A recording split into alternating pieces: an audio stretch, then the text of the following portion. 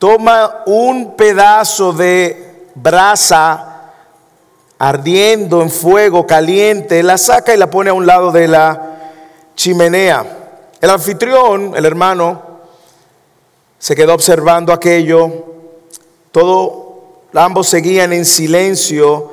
El hermano veía cómo el resplandor de aquella brasa fue apagándose, el fuego se fue consumiendo, al punto de que el frío consumió completamente la brasa, leña que se consumía por el fuego. No se había dicho ni una sola palabra desde el saludo inicial, cuando el hermano le abrió las puertas al pastor. Cuando la brasa se apagó completamente, el pastor se levantaba para irse, cuando el hermano le dijo al pastor: muchas gracias por su visita, especialmente por este ardiente sermón. Estaré visitando la iglesia el próximo domingo. Yo creo que esta historia nos deja claro lo que el texto de hoy también quiere comunicar. Lo que sucede en la vida de cada hermano o hermana que en algún momento de su andar de fe, por alguna razón, deja de congregarse. Mientras está unido al cuerpo de brasas ardiente, mantiene el fuego y hace que juntos emitan el calor necesario o la iluminación necesaria para un salón. Pero automáticamente usted puede ser separado. Cuando usted es separado del cuerpo de las otras leñas, le va a suceder lo mismo. Y el hermano anfitrión entendió la lección. El texto de hoy, entre muchas de las cosas que quiere enseñarnos, es acerca de nosotros como miembros de la iglesia. Y probablemente en este salón hay dos tipos de personas. Hay quienes asisten regularmente a una iglesia. Hay quienes ven la iglesia como un evento religioso. Y hay otros quienes han ido un poco más allá y han dado un paso de compromiso y son miembros de un cuerpo de la iglesia. Y el texto de hoy, que se encuentra en Hebreos, que muy bien leyó nuestro querido hermano Brian, pues nos habla en el contexto de esta iglesia que había recibido esta carta, la carta a los Hebreos.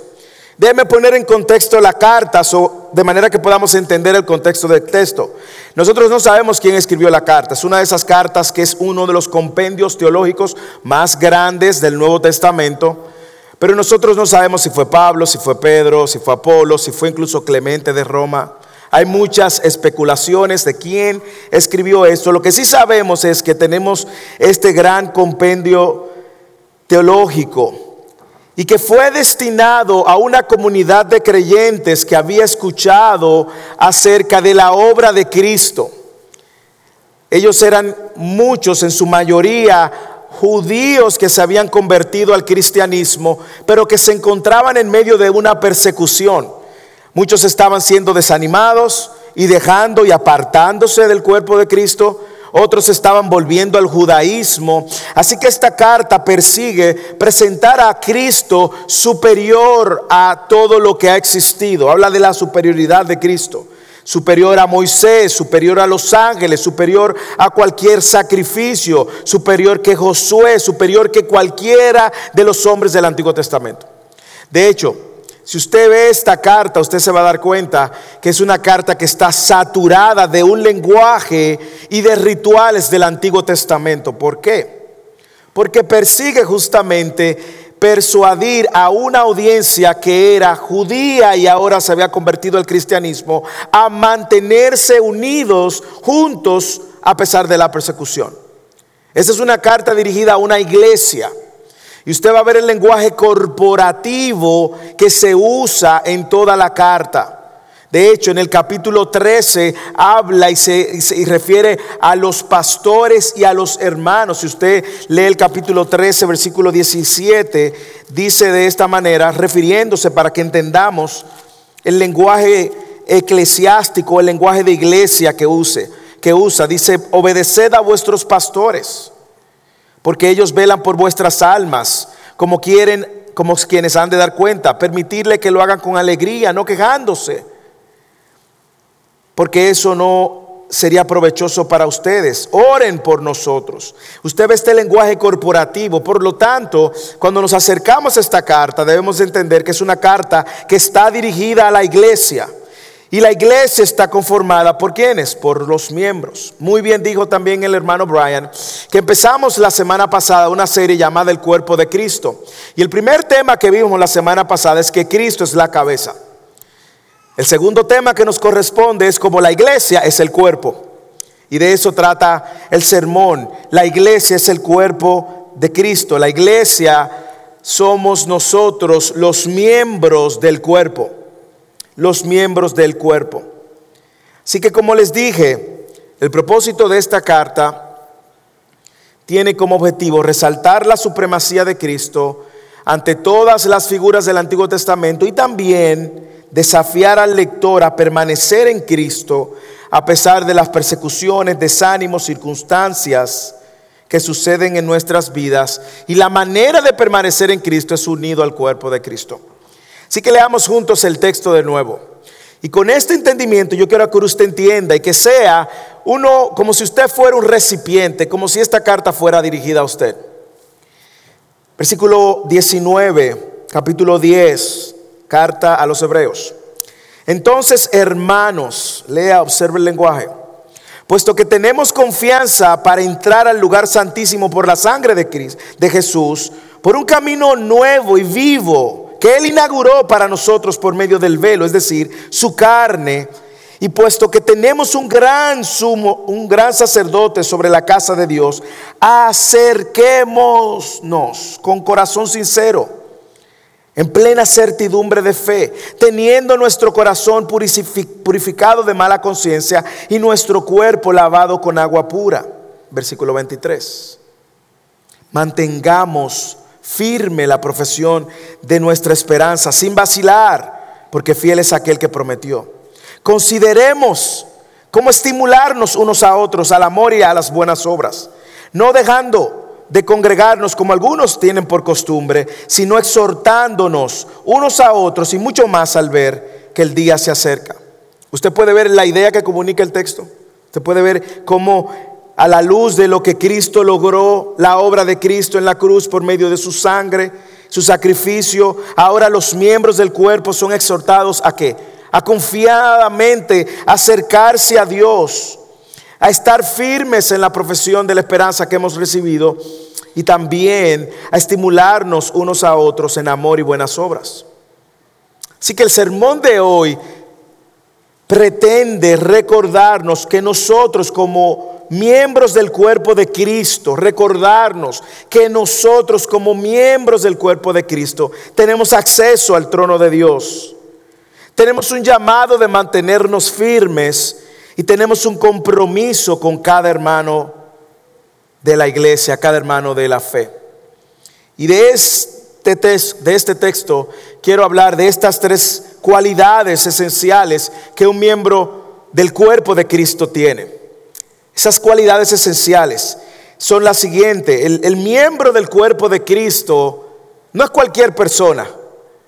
Es una persona que tiene acceso a Dios mismo por medio de Cristo. Además, es una persona que se mantiene firme en las promesas de Cristo. Y finalmente veremos que es una persona que está comprometida con el cuerpo de Cristo. Esas son las tres cualidades que quiero que veamos y que juntos seamos edificados, exhortados y animados por estas tres verdades. La primera es que un miembro del cuerpo de Cristo tiene acceso a Dios por medio de Cristo. ¿Por qué esto es importante, hermanos? Porque lee el lenguaje. Entonces, hermanos, no Pablo el autor, estamos tan acostumbrados a decir Pablo, el autor de Hebreos está dejando claro a partir de ahora, y eso es lo primero que tenemos que dejar claro, es que quienes tienen acceso a Dios por medio de Cristo son los hermanos en Cristo. No son todo el mundo, y nosotros lo hemos hablado más de una vez. No todo el mundo, quizás esto le suene fuerte a algunos que nos visitan, pero es la verdad bíblica. No todo el mundo es hijo de Dios, ¿ok? No todo el mundo es hijo de Dios. Todo el mundo es criatura de Dios y tiene la imagen de Dios estampada. pero solamente aquellos que han recibido a Cristo, a los que creen en su nombre, Él le dio potestad de ser hechos hijos de Dios. Juan capítulo 1, versículo 12. Versículo 13 dice: no que nacieron de voluntad de carne ni de voluntad humana, sino de Dios. Por lo tanto, un hijo de Dios es alguien que ha creído en Cristo, ha creído que Él es el único salvador, medio para salvarse, porque se ha dado cuenta que está condenado eternamente por causa de sus pecados, y se ha dado cuenta y ha visto su necesidad de Cristo y ha corrido a Cristo por salvación, confiando que es el único camino al Padre. Se ha arrepentido de sus pecados, lo ha confesado, y ahora, a respuesta de abrazar a Cristo como Salvador, también se rinde a su señorío y vive para agradarle a Él. Y Él empieza aclarando: hermanos, y usa el lenguaje plural, tercera persona del plural, puesto que tenemos, ¿quiénes? Los hermanos. Tenemos confianza para entrar al lugar santísimo por la sangre de Jesús, por un camino nuevo y vivo que Él inauguró para nosotros por medio del velo, es decir, su carne. Y puesto que tenemos un gran sacerdote sobre la casa de Dios, dice otra vez corporativamente: acerquémonos con corazón sincero, en plena certidumbre de fe, teniendo nuestro corazón purificado de mala conciencia y nuestro cuerpo lavado con agua pura.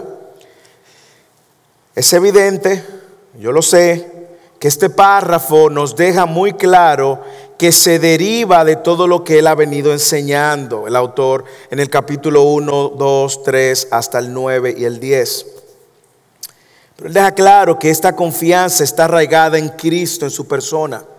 Y porque esta confianza está arraigada en la obra de Cristo, todo el que es miembro del cuerpo de Cristo, todo el que es un hermano en la fe, tiene acceso a Dios, hermanos. Tiene acceso a Dios. Son hermanos en la fe que tienen acceso a Dios. Yo pudiera usar el mismo libro de Hebreos para demostrarle que solamente son hermanos los que han sido santificados por Dios. De hecho, en el capítulo 3, él dice lo siguiente: por tanto, otra vez, hermanos santos, participantes del llamamiento celestial, considerad a Jesús, el apóstol y el sumo sacerdote de nuestra fe. Usted se da cuenta que son aquellos que han sido alcanzados por la gracia de Cristo, son aquellos que han respondido al llamado de Cristo y son aquellos que ahora viven bajo el liderazgo y el señorío de Cristo. De hecho, nosotros vemos en el texto y en la carta también que el autor está usando un lenguaje de sacrificios que solamente aplica al Antiguo Testamento. Usted lo puede observar en el texto cuando dice: porque tenemos confianza para entrar al lugar santísimo. ¿Qué es el lugar santísimo? No tenemos el tiempo para explicar todo lo que eran los rituales del Antiguo Testamento, porque me quiero enfocar en otro punto del texto. Pero recuerde que antes el pueblo solamente tenía perdón o expiación de sus pecados cuando el sumo sacerdote una vez al año entraba y presentaba expiación por los pecados del pueblo. El sumo sacerdote entraba con una soga atada al pie y unas campanitas que sonaban, porque cuando entraba al lugar santísimo era donde estaba la misma presencia de Dios, el arca de Dios, la presencia de Dios estaba presente. Por lo tanto, usted no podía entrar ahí de que llegué yo. No. De hecho, la soga tenía un propósito. Si la campana del sumo sacerdote dejaban de sonar, probablemente el sacerdote había caído muerto y la soga era para sacarlo. Y una vez al año, cuando el sumo sacerdote salía, se hacía toda una fiesta y una celebración. ¿Por qué? Porque significaba que Dios había recibido el sacrificio y tus pecados habían sido perdonados. Y gloria a Dios, porque ya ahora tenemos otro año para pecar. No era tan así, pero era un sacrificio continuo, año tras año, fiesta tras fiesta. El autor de Hebreos nos está diciendo: wow, le digo que hay una buena noticia. Y es que todo el que está en Cristo, ha sido alcanzado por Cristo, tiene acceso directo a la presencia de Dios. ¿Por qué? Porque Cristo pagó el sacrificio que iba a ser una vez y para siempre. De manera que ahora todo el que está unido al cuerpo, a Cristo que es la cabeza, tiene acceso a Dios mismo y no va a ser fulminado al instante. De hecho, mire lo que dice el autor de Hebreos en otro capítulo, dice: pues ya que la ley tiene la sombra de los bienes futuros y no la forma misma de las cosas, nunca puede, mire lo que dice el autor de Hebreos, por los mismos sacrificios que ellos ofrecen continuamente cada año, yo creo que ese texto está, cada año, hacer perfectos a los que se acercan. Lo que está diciendo, no había manera de que antes otra persona que no fuera únicamente el sumo sacerdote pudiera ser presentado santo delante de Dios. No había forma. De otra manera, dice, no habrían cesado de ofrecerse, ya que los adoradores, una vez purificados, no tendrían ya más conciencia de pecado. Pero en esos sacrificios hay un recordatorio de pecado año tras año, porque es imposible que la sangre de toros y machos cabríos quitara el pecado. Es interesante ver cómo eso era una sombra, un símbolo de lo que Cristo hizo.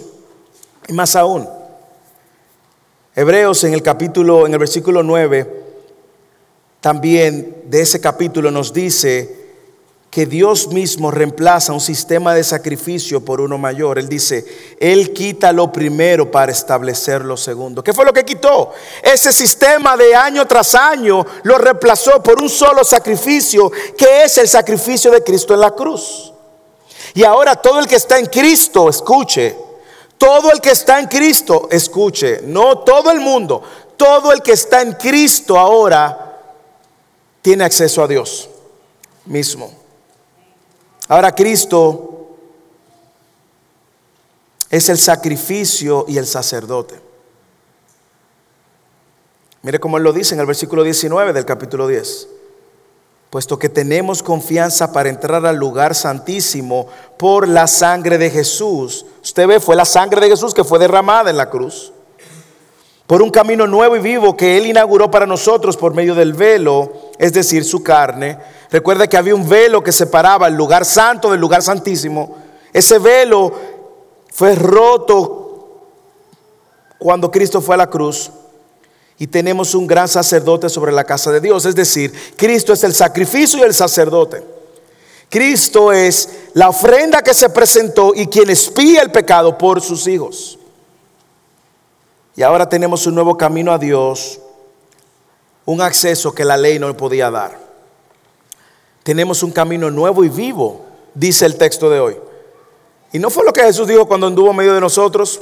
Yo soy el ¿qué? El camino, la verdad y la vida. ¿Y qué dijo? Nadie llega ¿a dónde? Al Padre, si no es por mí. Entienda ahora que cuando Cristo establece y Él dice que Él es el camino, Él está diciendo: solo por mi sacrificio ustedes tienen acceso a Dios mismo. No por la Virgen María ni ninguna otra virgen que se nombre. No por la religión ni ningún sistema religioso que se nombre. No por las buenas obras ni ninguna super mega obra que usted haga. No por una vida moral, solo por la obra de Cristo. El velo se partió cuando Cristo murió, lo que simbolizó que ahora no hay tal separación. Ahora, el autor nos quiere recordar no solamente que son los hijos de Dios que pueden acercarse continuamente, confiadamente, íntimamente, sino que el autor nos recuerda las condiciones que se lograron en Cristo. Mire, lea conmigo versículo 22. Primero el autor explica esas condiciones. Nosotros nos acercamos con un corazón sincero. Eso es lo que dice. Acerquémonos confiadamente, con corazones sinceros. ¿Qué es lo que quiere decir? Corazones sinceros. Bueno, es que existe ahora una correcta relación entre Dios y el hombre. Dios nos reconcilió consigo mismo por medio de Cristo. Yo no puedo venir con hipocresías delante de Dios, porque Dios conoce el corazón. Pero Dios conoce tanto el corazón que conoce cuando nosotros genuinamente estamos en Cristo y podemos acceder a Él. No hay manera de engañar a Dios. Pero no solo eso, sino que no todo el mundo tenía esa capacidad. Escuche bien, se lo voy a recordar. Todavía en el 2022 es la misma manera, solo es por medio de Cristo que tenemos acceso a Dios. Y una persona que es miembro del cuerpo de Cristo es una persona que tiene acceso a Dios por la obra de Cristo. No todo el mundo escuche. De hecho, déjeme demostrárselo por las Escrituras. Isaías capítulo 33, versículo 14 al 16, dice: aterrados están los pecadores en Sión. El temor, el temblor se ha apoderado de los impíos. Y hace una pregunta el profeta Isaías: ¿quién de nosotros habitará con el fuego consumidor? ¿Quién de nosotros habitará con las llamas eternas? Lo cual es una pregunta retórica. Es decir, tiene la respuesta escondida en la pregunta. Ningún impío, ningún pecador que no haya sido lavado por medio de la sangre de Cristo puede entrar a la presencia de Dios. No solamente en corazón sincero, sino también en plena certidumbre de fe, dice el texto. Esa confianza segura en Cristo, en su obra, que es el único medio para llevarnos al Padre y darnos vida eterna. Y no solamente con plena certidumbre de fe, sino también porque hemos sido lavados por medio de su sangre. Es lo que Ezequiel decía en el capítulo 36. Yo lavaré con agua, rociaré agua limpia y quitaré sus inmundicias. El profeta Ezequiel hablando de esta obra que Cristo iba a hacer, de regenerarnos, de darnos un nuevo nacimiento. Y no solo eso, sino también teniendo un corazón purificado de mala conciencia.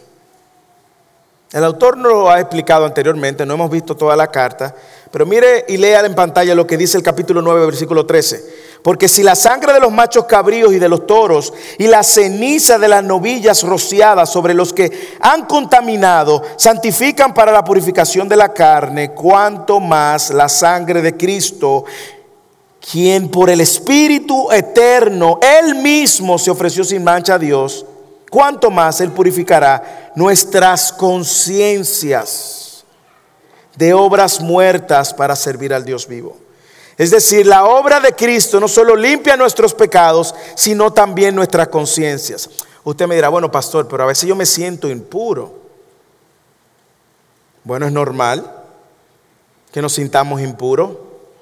Pastor, a veces yo no me siento digno, ¿sí o no? No nos hemos sentido así.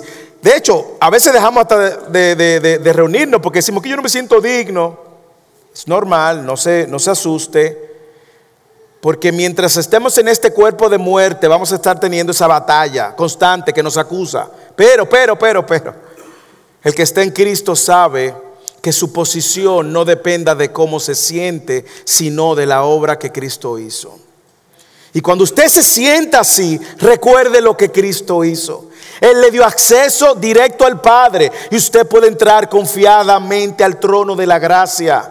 De hecho, esta es la segunda vez que el autor de Hebreos lo dice. Hebreos capítulo 4. Él dijo las mismas palabras.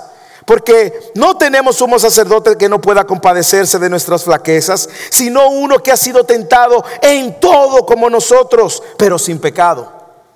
¿Y qué dice? Por tanto, hermanos, yo quiero decirle que este ha sido uno de los versículos que más me ha sostenido en tiempos de debilidad.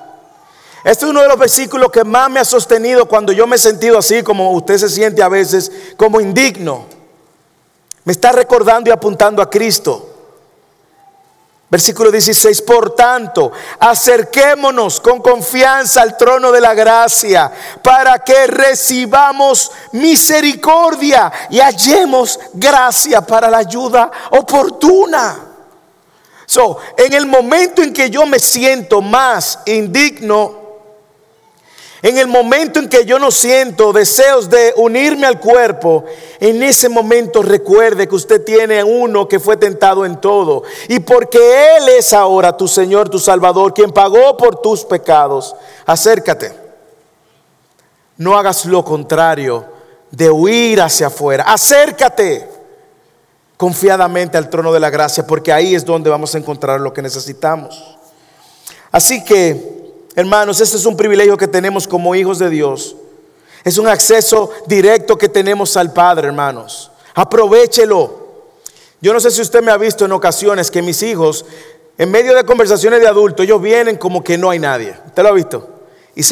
Aquí puede haber 1, 2, 3 personas. Ellos vienen por el medio, se ponen en el medio y me dicen, papi, tengo que... Y yo le digo, hey, Samuel o Josué, vaya, devuélvese y regrese. Y pida permiso.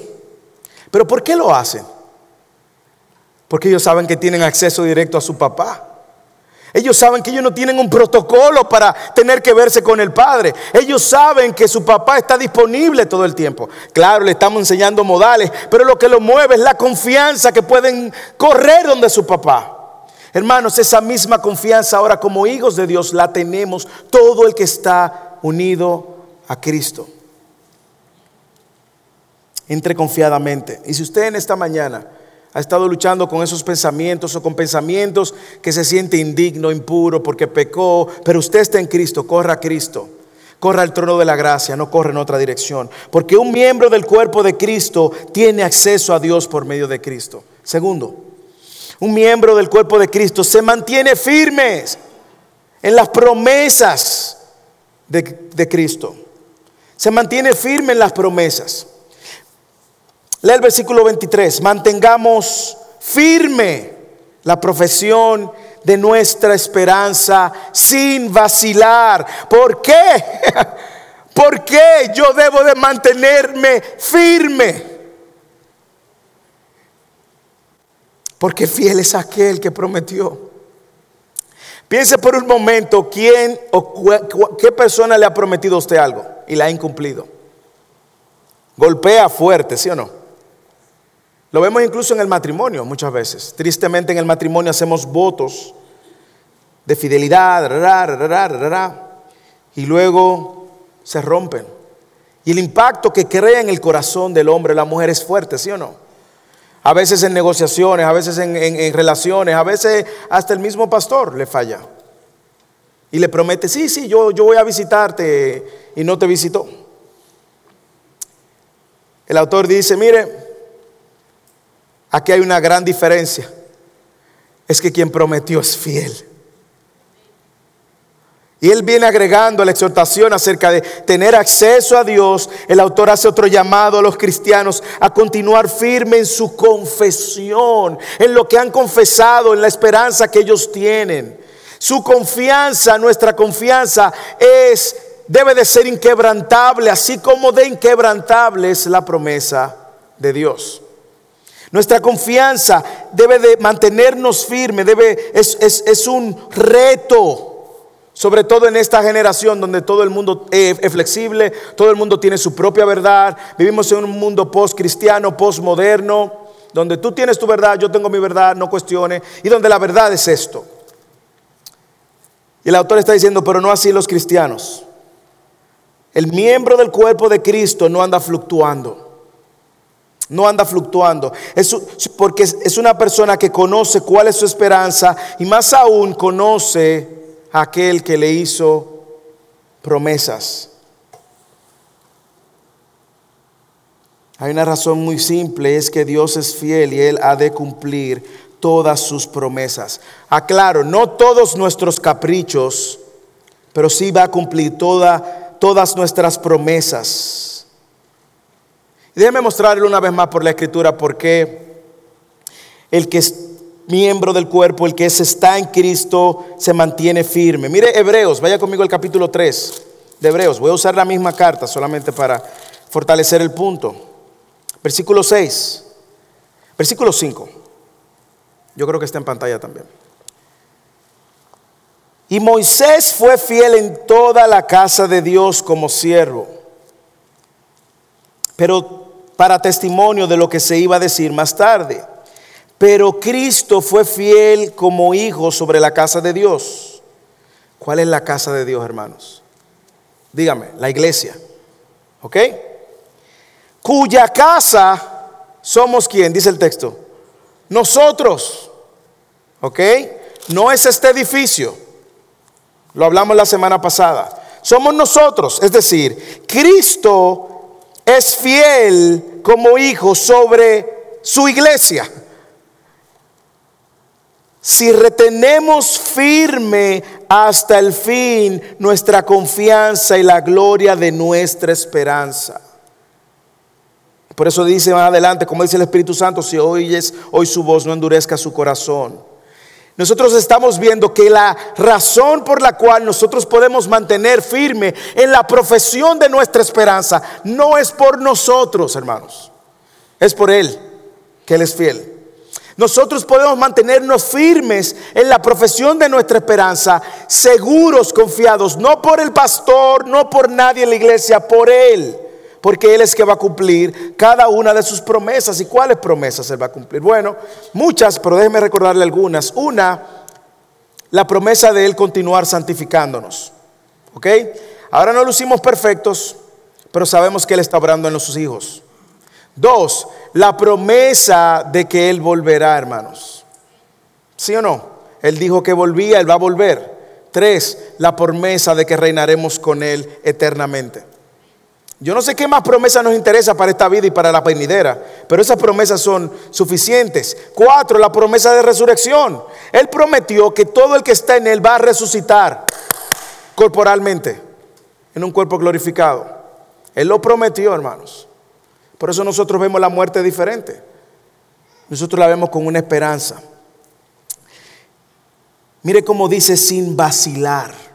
Sin vacilar. Él dice, manténgase firme en la profesión de nuestra esperanza sin vacilar. Y esa palabra, desde el significado que comunica, es que, y solo aparece aquí en el Nuevo Testamento, en la idea de un objeto recto que no se incline en lo absoluto. El que está en Cristo debe de ver su esperanza como algo así recto, que no tiene ninguna varianza, porque está descansando en el carácter de aquel que prometió.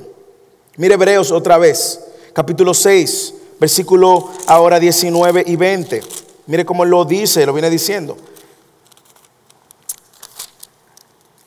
La cual tenemos como ancla, versículo 18, a fin de que por dos cosas inmutables en las cuales es imposible, uno, que Dios mienta, ¿okay? Seamos grandemente animados los que hemos huido.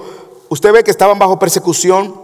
Los que hemos huido para refugiarnos, echando de mano de la esperanza puesta delante de nosotros, la cual tenemos como ancla del alma, una esperanza segura y firme que penetra hasta detrás del velo, donde entró Jesús por nosotros como precursor, hecho según la orden de Melquisedec, sumo sacerdote para siempre. La esperanza de nosotros es firme.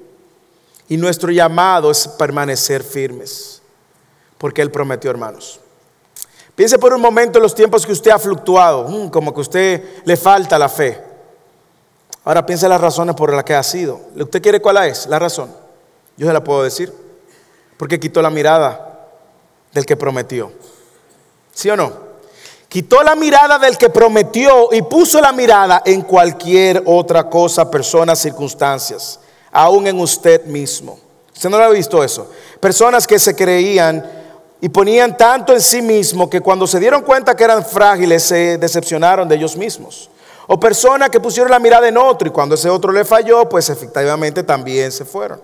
Personas que pusieron la mirada en las circunstancias. Ahora yo puedo estar firme porque mis circunstancias están firmes. Esta iglesia no estaba firme en las circunstancias, porque estaban bajo persecución. Usted no lo acaba de leer, que ellos estaban huyendo, refugiándose, pero anclados en una promesa. Así que el miembro del cuerpo de Cristo tiene acceso a Dios por medio de Cristo, se mantiene firme en las promesas de Cristo, como se mantuvieron los héroes de la fe del capítulo 11 completo, la mirada puesta en la esperanza. Y finalmente, un miembro del cuerpo de Cristo es alguien también que está comprometido con el mismo cuerpo. Está comprometido con el cuerpo de Cristo. Leamos los versículos 24 y 25. Lea conmigo. Consideremos, otra vez en plural, usted, yo, todo el que es miembro, consideremos cómo estimularnos unos a otros al amor y a las buenas obras, no dejando de congregarnos como algunos tienen por costumbre, sino exhortándonos unos a otros, mucho más y mucho más al ver que el día se acerca. Así que aquí el autor ya instruye a los lectores no solo a acercarse a Dios en confianza, no solamente a mantenerse firme en su profesión, sino que hace ahora un llamado que es más pastoral, si se puede decir, pero a la vez es también colectivo. Un llamado que nace de la exhortación de un pastor, pero que tiene un impacto en la congregación, en la colectividad. Mire cómo él dice, deben estimularse unos a otros, deben de congregarse regularmente y deben de considerar formas como exhortarse los unos a otros para agregar actos de amor y de buenas obras hasta que Cristo regrese. Ahora, ¿cómo inicia el compromiso? Bueno, lo primero es que el miembro, usted y yo, y ahora cambie su nombre por la palabra miembros o por la palabra iglesia. Cada vez que yo diga palabra iglesia, palabra miembros, usted quita eso y pone su nombre. Los miembros, su nombre, del cuerpo de Cristo deben de estar pendientes de las necesidades de sus hermanos en la iglesia. Deben de estar pendientes de las necesidades de sus hermanos en la iglesia. Es una acción que todo cristiano está llamado a realizar. Pero déjeme aclararle algo. Hay necesidades materiales, pero también hay necesidades espirituales. ¿Ok? Y el estímulo que está moviendo el autor detrás es justamente basado en que ellos puedan recibir algún bien espiritual del cuerpo de Cristo y que ese bien espiritual también se traduzca en una obra material por el cuerpo de Cristo. Aquí la palabra estimular es la misma palabra que nosotros encontramos con una connotación negativa en Hechos cuando hablaba de que los judíos incitaban. Y en aquel contexto es usado negativamente. ¿Qué se refiere eso? Bueno, que primero, aunque usted no lo crea, escuche bien, si usted es miembro de First Irving, aunque usted no lo crea, usted tiene una influencia sobre su hermano. Y esa influencia o es negativa o es positiva. Quiero que usted lo sepa. Los comentarios que usted hace, las decisiones que usted toma, a lo que a usted anima o desanima al hermano. Usted tiene una influencia porque somos parte de un cuerpo. Usted tiene una influencia positiva o tiene una influencia negativa. Cuando un hermano te llama, que ve que tú te estás ausentando y te llama, hermano, dele gracias a Dios aunque tú te sientas incómodo. Porque ese hermano está tomando el tiempo para cuidar de un patrón que está viendo en ti que no es sano. No te va a gustar probablemente lo que te diga, pero si te llamó en amor y con gracia, dale gracias a Dios. Cuando un hermano te llama para animarte a caminar en el Señor, animarte a hacer una buena obra, dale gracias a Dios porque está obedeciendo a esto. Pero igualmente prende los sensores. Cuando un hermano dentro de la iglesia te anima a hacer otras cosas que no necesariamente van a traer un crecimiento espiritual a tu vida. ¿Ok? El texto también, si usted observa detenidamente, parece sugerir que el amarse unos a otros no es algo que va a suceder por accidente. Yo debo de estimular al otro a justamente amar al prójimo. Y déjeme decirle algo como pastor de First Irving, 3 años tenemos, 1 año y medio de COVID. Yo le puedo decir que como pastor yo veo un crecimiento impresionante, no numéricamente, en esta área. Me agrada ver hermanos que intencionalmente buscan y persiguen haciéndole un bien espiritual a alguien. Hermanos que tratan las necesidades de los otros, que buscan la manera de servirle a otros. Y aunque si usted no está visitando, quizás no es a mí que me corresponde decirlo, quizás otro hermano lo puede decir, pero usted respira cierta armonía. Pero esa armonía se va a ver atacada en algún momento. Yo espero que el cuerpo de Cristo esté preparado. Cuando aparezcan personas que quieran traer comentarios divisivos, traer murmuración, traer chismes, traer contienda, que es totalmente lo opuesto a que el autor nos está diciendo. Eso no es un compromiso con el hermano. Un miembro de Cristo está comprometido el uno al otro, viendo las necesidades espirituales y materiales y sirviéndoles. Ese amor debe de trabajarse y empieza, ¿usted sabe en quién? En usted. Empieza conmigo, empieza contigo. Y hoy veíamos en Fidel y muy bien nos enseñaba el hermano Brian en Filipenses. y hablamos y discutíamos en las preguntas y la participación de los demás hermanos, es que cuando nosotros hablamos de la iglesia, nosotros debemos de incluirnos. La iglesia no es un agente exógeno, externo o extraño a mí. Yo soy la iglesia. Por lo tanto, yo soy parte de esta influencia de la iglesia. Mira esa combinación, amor, buenas obras, es una combinación perfecta para cualquier cuerpo de Cristo. Segundo, otra manera como los miembros muestran el compromiso es con esta necesidad de congregarse y tener compañerismo. Lea el versículo 25, dice: no dejando de congregarnos como algunos tienen por costumbre, sino exhortándonos unos a otros, y mucho más al ver que el día se acerca. En este contexto de la congregación se da este estímulo donde nos exhortamos unos a otros. Y mire cómo esto se conecta. No hay manera en que yo pueda estimular o exhortar a alguien con quien yo no esté haciendo comunidad. Déjeme decirle algo. Yo sé que hay personas que se han dejado de congregar o se dejan de congregar. Pero es peor, hay algunos que dicen que no necesitan congregarse. ¿Usted no lo ha escuchado? De hecho, conociendo a uno de los nuevos vecinos de donde nosotros nos estamos mudando, era un hermano, le dije que yo soy pastor y todo lo demás. Me dijo: sí, yo también, yo creo, yo tengo mi Biblia, mi estudio. Mi Biblia y yo con eso tenemos. ¿A usted no se congrega? No. Mi Biblia y yo con eso. No, eso no es lo que dice la Biblia. Le dije: si usted quiere podemos estudiar la Biblia juntos, le dije. Pero es una señal muy peligrosa, hermanos. Cuando una persona se deja de congregar, recuerde la ilustración de la tenaza, es una señal muy peligrosa. Decía Spurgeon: la fe que nunca te lleva a congregarte, probablemente tampoco te llevará al cielo. Congregarse es una necesidad que cada uno de nosotros tenemos. Claro, que hay días que yo no quiero congregarme, es cierto. Hay días que usted quizás no lo siente. Pero ¿qué pasa con congregarnos? Déjeme decirle lo que pasa. Nosotros no podemos ver congregarnos como un ritual religioso. Fui el domingo a la iglesia, check. No, hermanos, escuche. Desde el inicio de la iglesia, el congregarse es una declaración pública de cuál es su prioridad y a dónde está su lealtad. ¿A qué me refiero? Le voy a poner una ilustración. Nosotros conocimos la famosa empresa, y aquí una promoción, que a mi familia le encanta Chick-fil-A en Carolina del Norte. ¿Sí o no? ¿Usted conoce Chick-fil-A? Nos encanta. ¿Pero qué tiene en particular Chick-fil-A?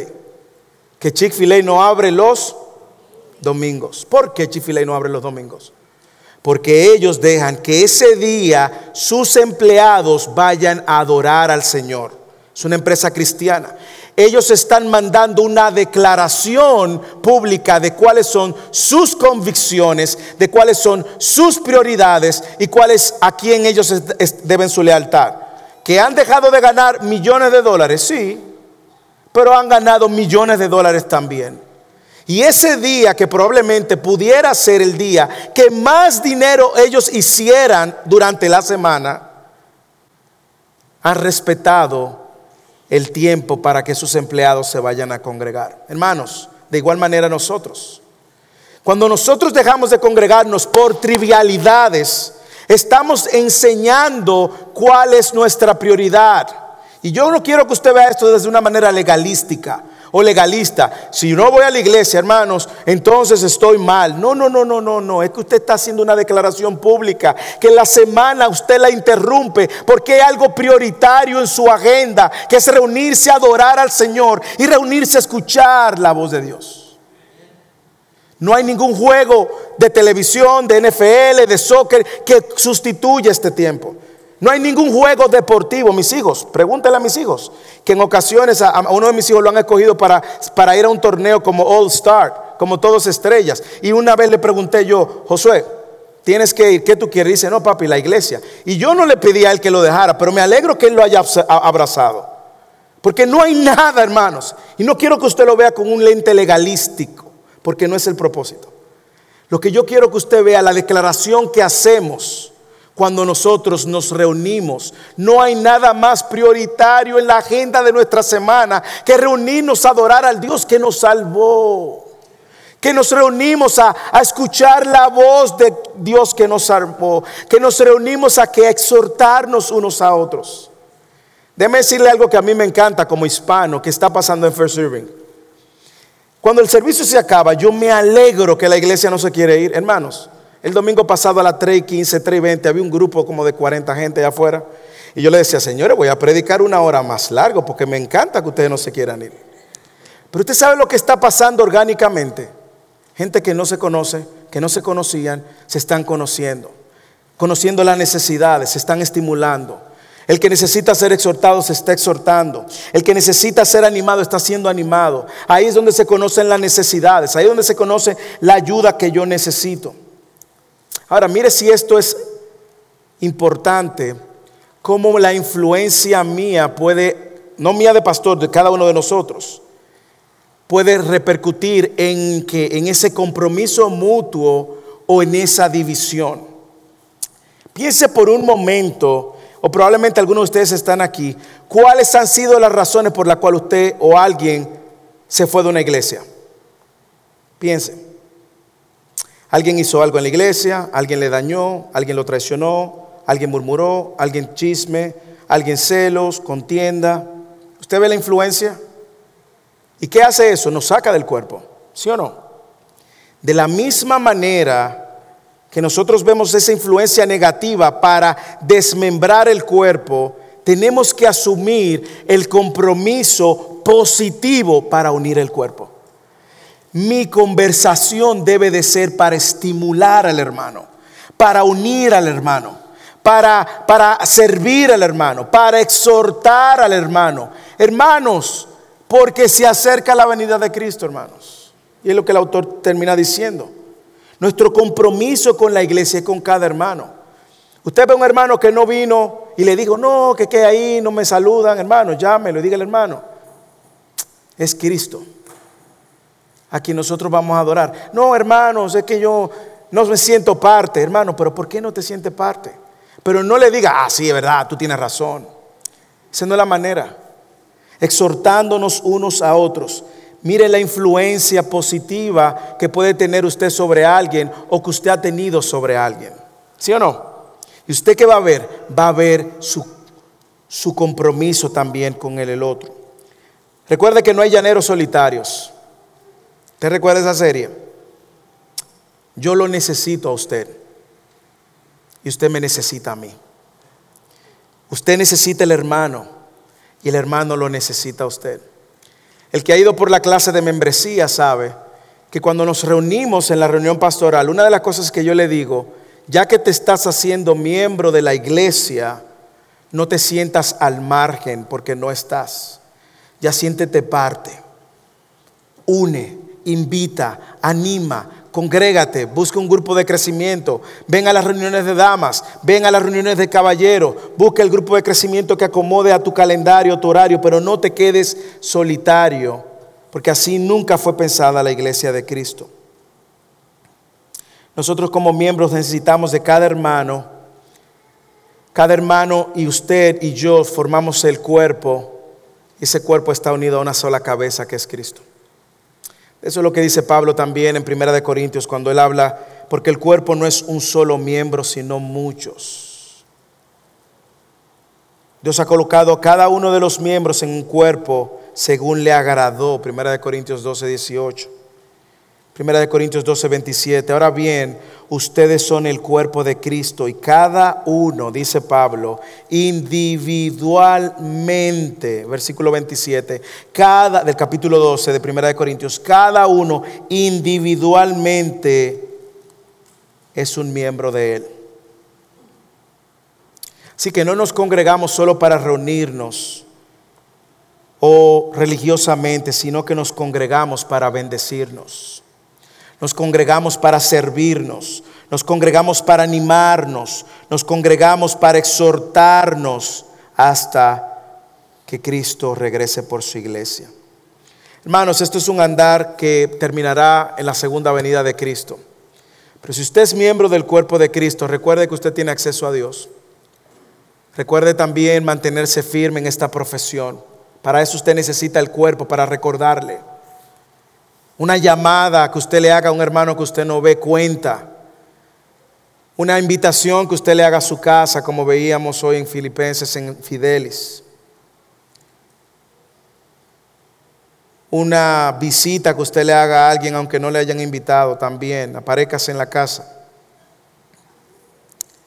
Y nosotros sabemos que no somos perfectos, hermanos, pero sí podemos ser diligentes. Probablemente vamos a fallar, probablemente no vamos a estar todo el tiempo con todo el mundo en toda la ocasión, pero seamos diligentes, hermanos. Seamos diligentes. Así que si usted es miembro del cuerpo de Cristo, recuerde estas 3 cualidades. Usted tiene acceso a Dios. Usted debe mantenerse firme en la promesa de Cristo. Sobre todo, usted está comprometido al cuerpo de Cristo. Si nos visitas hoy, solo hay una manera de ser parte del cuerpo de Cristo. Y es uniéndote a la cabeza, que es Cristo. Y Cristo dijo muy claro la manera: el que cree en mí, aunque esté muerto, vivirá. Cristo dijo: el que confiesa con su boca y cree en su corazón que Cristo es el Señor, será salvo. Si ese es el deseo de tu corazón y tú quieres rendirte a Cristo y quieres ser parte, decirle: sí, yo quiero, yo reconozco que he ofendido a un Dios santo. Yo reconozco que necesito el perdón y yo quiero rendirme a Cristo. Yo quiero ser un discípulo de Cristo. Yo quiero seguir a Cristo. Si ese es el deseo de tu corazón, no te vayas hoy sin hablar conmigo o con alguno de nosotros, con el hermano Brian o cualquiera de los líderes. Y oramos por ti y empecemos esta carrera que no se corre sola, que no es una carrera 100 metros, sino que es un maratón que nos va a llevar toda esta vida. Oremos.